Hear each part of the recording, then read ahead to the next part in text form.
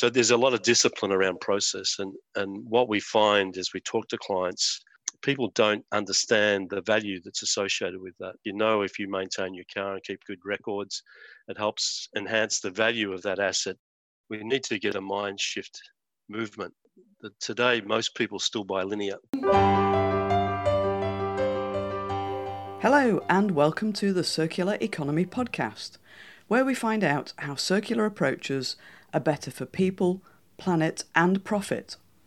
I'm Catherine Wheatman of Rethink Global, and I'll be chatting with those people making the circular economy happen, rethinking how we design, make and use everything.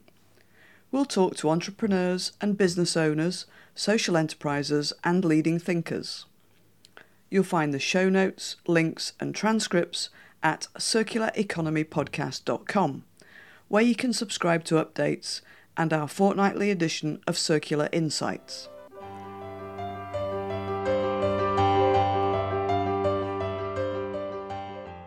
Welcome to episode 34.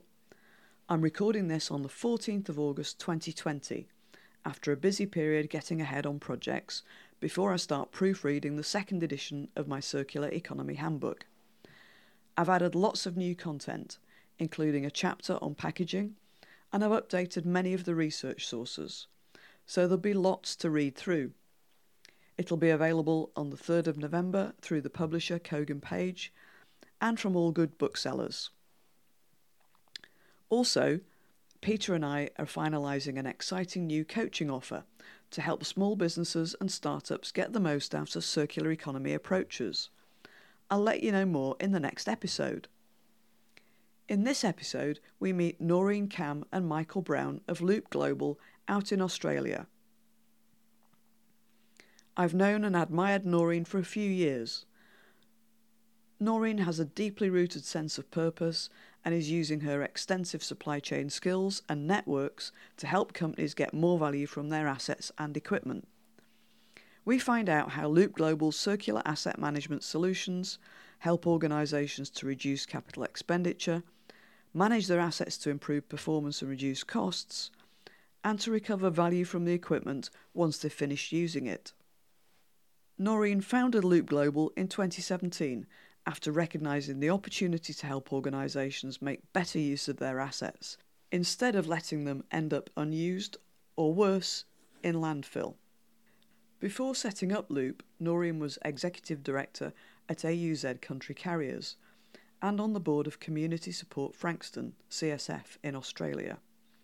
CSF help thousands of homeless and disadvantaged people every year, and AUZ supported this by collecting non-perishable donations from clients and then using its spare logistics capacity to store and deliver the goods to the charity for free.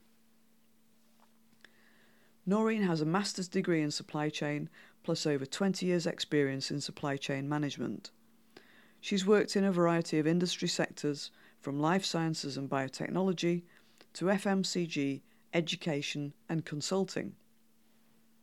Michael Brown joined Loop Global as chairman in July 2019 and has a wealth of international operations experience. He spent 15 years working for Eastman Kodak across Asia, USA and England in a variety of leadership roles in supply chain and finance. Returning to Australia in 2002, he's worked as a consultant and held senior roles for Whirlpool, Qantas and other companies in the FMCG, aviation and health sectors. Michael also has a master's in supply chain from the University of Melbourne. Have a listen. I've known Noreen for a few years now.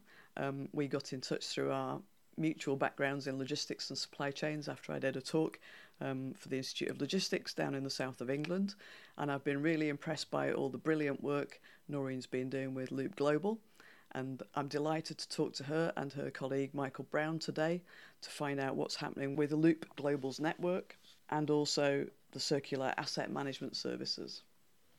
So Noreen and Michael, welcome to the Circular Economy Podcast. Thank you. Thank you so much, Catherine. It's an absolute pleasure to be here today with you. So first of all, let's tell the story of a bit of background to Loop Global and how you got going and the kind of things that you're doing for your customers now. Sure, I'll let Michael start with that. Okay, so thanks, Catherine, for the opportunity. So Loop has been around for over 2 years now. We're entering our third year of business. Noreen's the founder of the business. She's the passionate circular economy leader in our business, and many of us are inspired by her zeal and her fervour for this enterprise. Noreen and I have a relationship. We've been known each other for around 10 years. We completed our Masters of Supply Chain here in Melbourne at the University of Melbourne. So Noreen invited me just over a year ago to join Loop and provide support. So I act as the role of chair. Part of my background is in the circular asset management field, largely from a role that I had at Qantas some years ago. And a lot of our processes, if you will, relate to the practices that have occurred in heavy industry, aviation, mining, utilities, where there's a commercial imperative to drive circular asset management. And some of what we're now trying to develop and the actions that we breathe and live are founded on some of the learnings that have come from that experience. Good stuff. And Noreen, you wanted to talk a bit about the Loop network that you've been growing over the last few years as well. Yes, definitely. So we're really excited because our passion is really to prolong the life cycle of assets to minimise landfill. And what we've created is we've established a network that's all about the full life cycle of the assets, considering from the start all the stakeholders, from the original equipment manufacturer to the buyers of the assets, to building a network of service partners to support those assets in their second life or subsequent lives, and a new mindset shift of sellers of the assets as opposed to that traditional linear mindset of procuring, using, and then disposing, which is the vast majority of what we've seen so far. Yeah, and when we've talked before about Michael's background, then that kind of model is much more common in aviation. I know Rolls-Royce is one of the best known examples of selling performance and services rather than selling the equipment with their power by the hour model for airline engines. And I think you'd seen that and talked to Michael and realised that there's a potential to apply those same principles across all kinds of different sectors and for a whole range of different assets, and how you're seeing really underused or underutilised assets everywhere, and realising how much value is just, being either left on the table or even worse, it's going to landfill and being completely lost. Exactly. So my background also was in a laboratory, a food testing laboratory. So we've ended up starting with laboratory equipment, generic laboratory equipment as our first type of assets, but more and more we're diversifying and growing into other industries, such as manufacturing. But generally the assets that we focus on are more the portable plug and play, higher value assets, just due to capacity as a startup, I guess. But what we've noticed is that some people in organisations, they might have a depreciation budget or requirement to upgrade their equipment every few years, so within, let's say, 5-year cycle. But these assets, though, have at least 12, 15 plus years life cycle left in them. So we're seeing assets that end up in landfill just due to it's not their core business to try to find a secondary home for them or anything. And they're ending up, in landfill well before their expiry date. Yeah. And I guess there's also the issue of, even though it's not somebody's kind of the core purpose of their role to find another outlet or another use for the asset at the end of time, there's also the issue of things ending up in a kind of fire sale. We've talked about X-ray machines and scanners and things like that in the past, haven't we? Where it's a really valuable piece of equipment and it's still working, but a better model's come along, and all of a sudden there's no room to store that quite big piece of equipment anywhere. And so it's kind of sold off, as quick as possible, just to clear it out of the system. Yeah, exactly. So one thing that is quite unique about our model is we really try to partner with all of our clients and the stakeholders really long term. So it's not about being reactive when they do need to dispose of the asset. It's actually trying to understand what their asset base from the start, and if they're working towards certain depreciation cycles, they can actually register it within our circular asset database up front. So it's almost like if you were buying a car and you knew you weren't going to use it to the end of its life, then you're going to maximize and make sure that it's got the full service history and everything to get the maximum value out of it when you're upgrading to your next vehicle. So we do that, and we partner with organizations, and with Michael's amazing background as well, we've been able to really refine our service offering in terms of how do we help educate our clients so that they're maintaining and keeping those service records and everything, so that we're optimizing the value for it at the end of their life with it. Great. So in terms of how it works, maybe you could talk us through the kind of steps that you go through with a client for a typical asset management service. Sure. So it depends on where they sit within the Loop network model, but let's use the example for a buyer as an example. So a buyer of an asset will generally work with us. We've got a case study where we worked with a company that was setting up a new laboratory, and we worked with them and got their capital plan 1 year out from when they were going to build this new laboratory. They identified that they needed 16 assets to set up this lab, and our asset base is continuously growing. But at that time, over that 1 year period, we're able to source 9 out of those 16 assets proactively within our circular asset database and network. And over that period of time, we were able to save them a 54% saving against the new market equivalent for that same equipment. But what is really impactful as well is that a lot of the equipment that we come across, over 60% was actually under 3 years old. So we're not actually talking about equipment that's really at the end of its life or anything. Most of it have recently come out of the OEM warranty. They're still in excellent condition, but just due to different factors, it could be a lab got shut down like shortly after it was set up, and new owners bought it over, and then they didn't have use for that equipment. It could be incorrect CapEx purchases. It could be people have certain grant or government funding or CapEx budgets that if they don't use that year, they lose the following year. So it could be multiple reasons, so that we're picking up these sorts of assets. Yeah.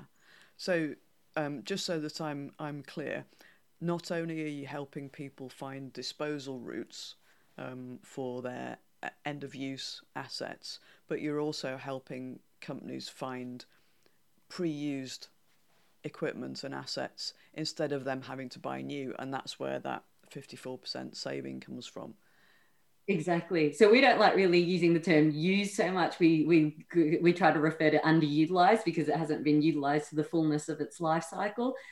So that's from the sort of buyer's perspective. But then from the seller's perspective, we are working with organizations. So they would have been an initial buyer and registered with us because they knew they were going to depreciate their asset. So prior to the depreciation, they might be working 6 months out or a year out even. The longer the visibility, the better. Then once we know, we will actively source those circular asset buyers as well in the background whilst that asset is depreciating off their books, so that we can reallocate that as soon as they're finished using it. So it's actually saving any potential storage costs, any disposal costs. And we've also modeled out what the standard life cycle of some assets are from the other side, from the seller's perspective. And we've been able to show a total cost of ownership saving of 40% against the standard life cycle under a linear model versus our circular asset model. Great. And I guess, Michael, maybe you can compare and contrast this with your aviation experience, that starting to think about the total cost over a lifetime gets people thinking differently when they can see that you can either save some money at the front end by buying something that's been that's already been in use, or you can save money at the end of the use cycle by finding a partner to pay money for that. How does it compare? Yeah, so in aviation, just as a commercial imperative, managing the asset to the fullest of its use is one of the cornerstones of trying to run an airline efficiently. So an asset may have multiple owners through its life cycle, and will go from different levels of operators as fleets retire or as new airlines come on stream. Those assets continue to get used multiple times through the life. The secret behind it is aviation and heavy industry sectors are very good at managing the asset and recording its use, and equally in practices around warranty management, maintaining. And there's a regulatory imperative that sits in aviation where you do need to maintain maintenance records that suit the regulator. So there's a lot of discipline around process, and what we find as we talk to clients, people don't understand the value that's associated with that. And Noreen introduced the value of your car. Like, if you maintain your car and keep good records, it helps enhance the value of that asset at the end of its life. Or when you want to turn that asset over. Same principles apply to any of the assets that could be considered under circular economy, whether it be office equipment, laboratory equipment, manufacturing equipment, anything that's used in a production transportation sense. Everything in that needs an appropriate register capability to record the use, manage the use. And there's a lot of leakage here just in how warranty is managed. But as we try to consider using that asset to the fullest of its life, the discipline around that record keeping is really critical. And that's an element that we're finding disappointing. Businesses don't see these pieces of equipment as assets, even though they've been CapEx approved and CapEx purchased. If you look in some of the hospital sectors and some of the other medical sectors, it's treated like a consumable. It's no longer usable. I'll get it repaired, rather than preventive maintenance regimes and other activities that again come from the aviation sector that should be used across other sectors. Yeah, that's interesting.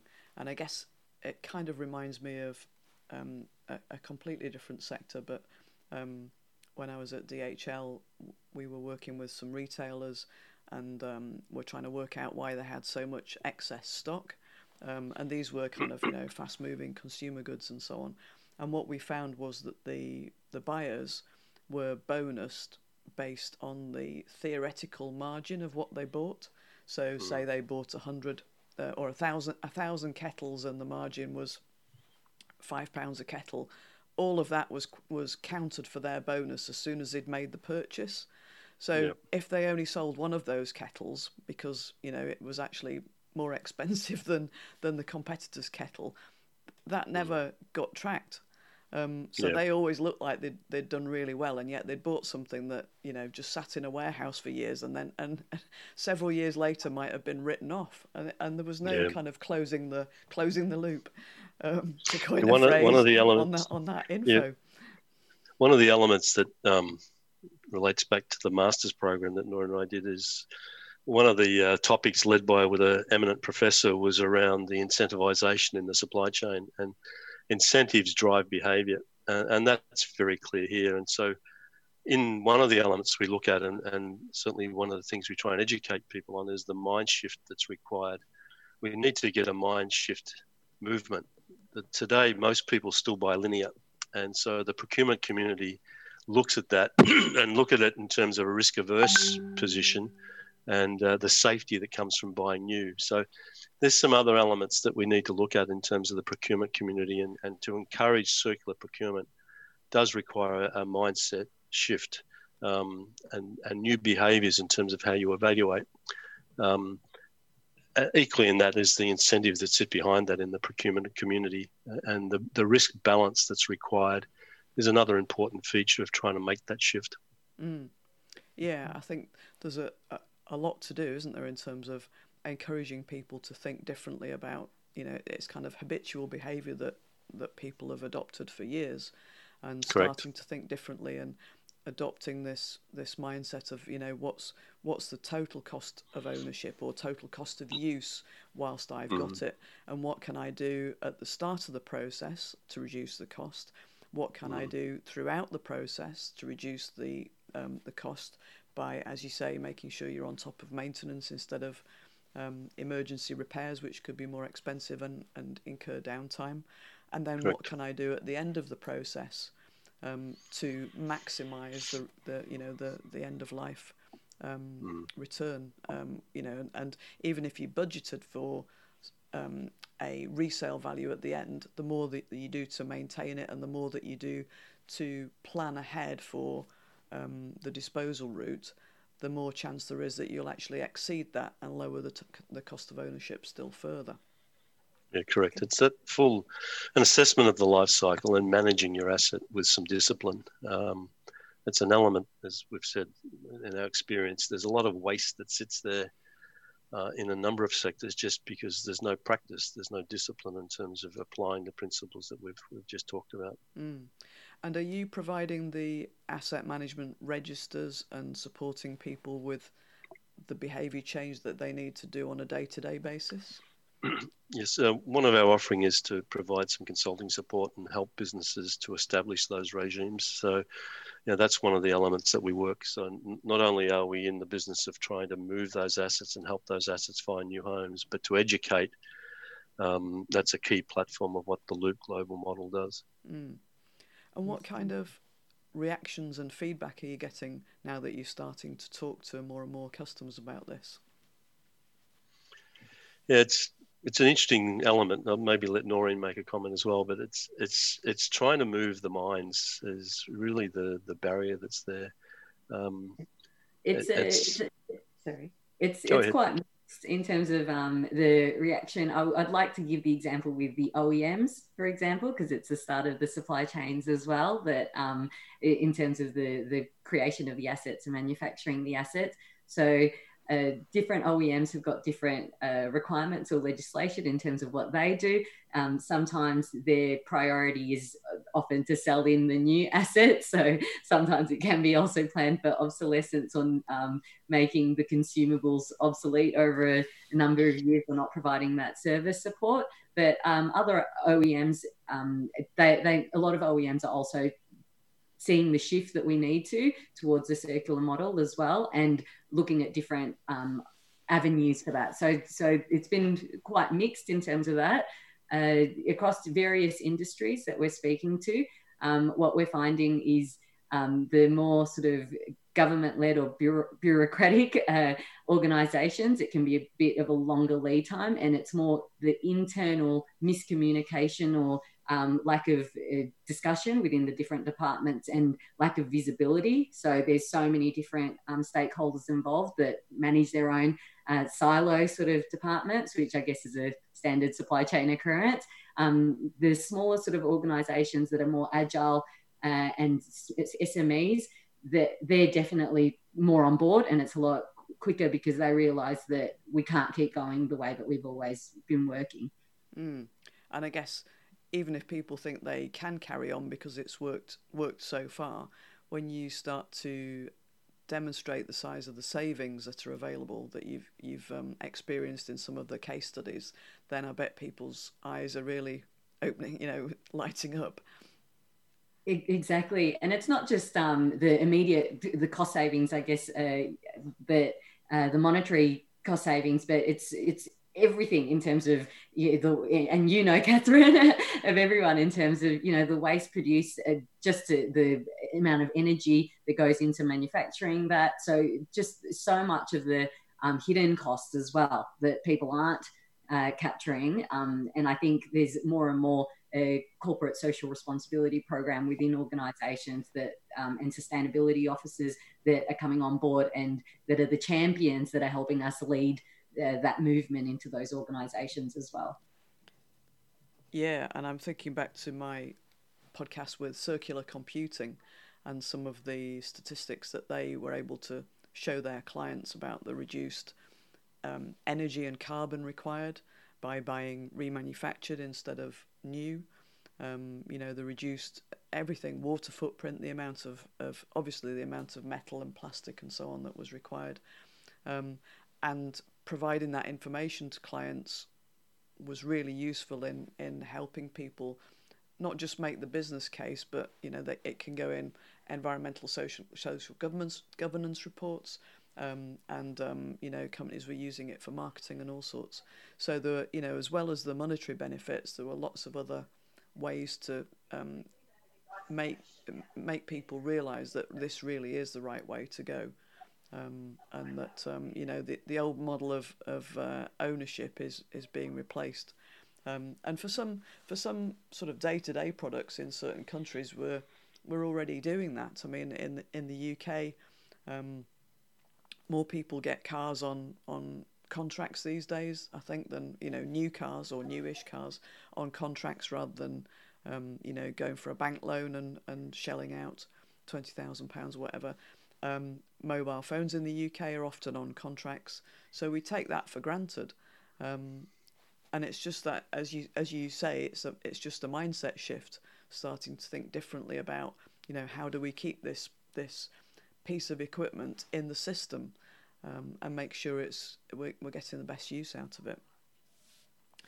I remember that information, the infographic that you gave about the computer, which there was 1,200 kilograms of mining minerals to generate one laptop, and that's still an image that sticks out in Michael's and my mind constantly, and that we continuously educate people within the industry about, because if you think about a laptop that's under 3 kilos and 1,200 kilos that goes into that, imagine the amount of minerals that's extracted to produce the assets that we're moving. Yeah, exactly. And once you start to look into the supply chains of metals and minerals, the story gets even worse. It's not just about the amount of waste, but the destruction of environments and displacement of local communities, and conflict minerals and all that kind of stuff is all tied up with a lot of the stuff that goes into technology, as you will know better than me probably. So in terms of companies that provide these assets and equipment starting to switch on to selling services instead of selling products, are you noticing more interest and more offerings in that direction now? So one thing that I guess in the current climate with COVID, I would say a lot of organisations are also realising that they don't need the physical space, or they're looking at their manufacturing processes or being more lean and agile in terms of things. So we've seen our asset base grow significantly over the last few months, just because people are shifting the way they operate and making sure they get maximum value out of the assets that they do have. I think that answers your question. Yeah, I think one of the elements, though, similarly is behaviour of OEMs in some situations. I think in our exposure, there are some OEMs that are very good and do practice circular economy principles, and through lease capability or life cycle management of their assets, and try to run their assets very closed loop. So they recover the asset at end of life and redeploy the asset. So they've got a loop model which sits internal to their own capability. There are others that are still in the mindset, and it's a terrible thing to say, in spite of what might be on their webpage relative to corporate social responsibility and regenerating assets. There are some that just simply don't practice it, and are still focused on selling assets to people as their principal business. And so there's still a lot that can be done to encourage the full life cycle use of assets. The OEM's a real player in it. And so we're trying to fit in behind the OEM and partner where we can. But that's true to say that some of the OEMs, though, see our model as being counterproductive to their own goals. That is a worry. Yeah, but I think there's a shift starting to happen. Just going back to circular computing, a month or so ago, I think it was, one of the laptop manufacturers that they remanufactured not on behalf of, but that, just to explain better, Circular Computing were remanufacturing high-end laptops like HP, Lenovo, and Dell, but they were procuring those, pre-used ones themselves, and then HP have ended up partnering with Circular Computing and selling the remanufactured HP laptops on the HP website. And that was kind of sparked by the increased demand for laptops with people working at home.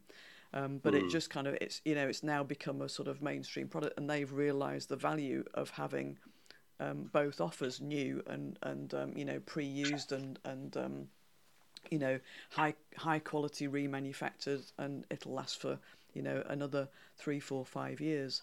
And I think companies are starting to see that if they don't do that, as I said in one of my blogs, you're leaving value on the table for somebody else. What's to stop somebody coming in and selling refurbished or remanufactured equipment that you made, and somebody else is making money out of that? So doesn't it make sense to do that yourself and kind of keep the life and keep the value in all those in the equipment that you've put so much time and effort into designing and testing and marketing and all the rest of it?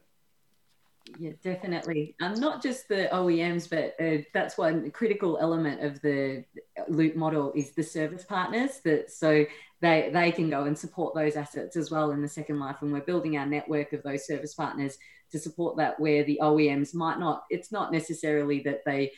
It could be just sheer capacity, or something that they need to focus on the R&D and the innovation, so that technology is always improving, but the service partners that can go and support this is critical, because then it can extend the life, but then it provides that secondary market for it as well. Yeah, exactly. So looking back on the last few years on all the trials and tribulations and learnings of getting this service out to the market, what would be your top tip for anybody looking to start a circular model? It comes down again to this action of discipline around managing the asset and recording the use of the asset. It's just a practice that we get quite shocked at. It just doesn't exist. And so people need to consider that I might have a finite life on my asset, but the asset has an extension post my use.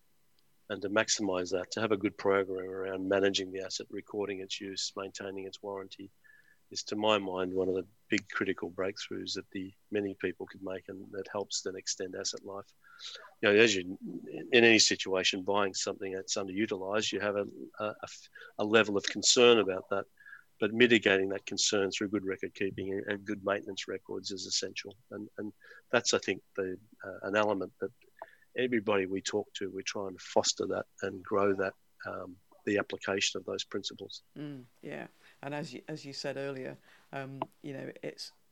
we do it without thinking in some examples, don't we? Like the car, you wouldn't not fill the service logbook in and then expect to command the most value when you come to sell the car at the end of the. Exactly right. So when you've got a $100,000 piece of asset sitting in a health provider, and a new piece comes along that's better and got new features, more algorithms, to then put that asset that you've only had for a limited period on the scrap heap, which happens, just highlights the opportunity that's there. And that's the thing that we're trying to champion and drive through our model. So for any organisation that wants to get started, we've made it really simple. Whether you've got a maintenance regime or not, it doesn't really matter. We can help work with you to start proactively registering your assets within our circular asset database and network. If you've got assets within the laboratory and life science sector, as it's the primary type of assets we're currently focusing on, I guess the only thing you need to ask yourself is, do you own these type of assets? And if the answer is yes, then you should really consider getting in touch with us and registering them with Loop. Yeah, brilliant. So, Noreen and Michael, how can people get in touch and find out more about all the brilliant stuff that Loop Global's doing?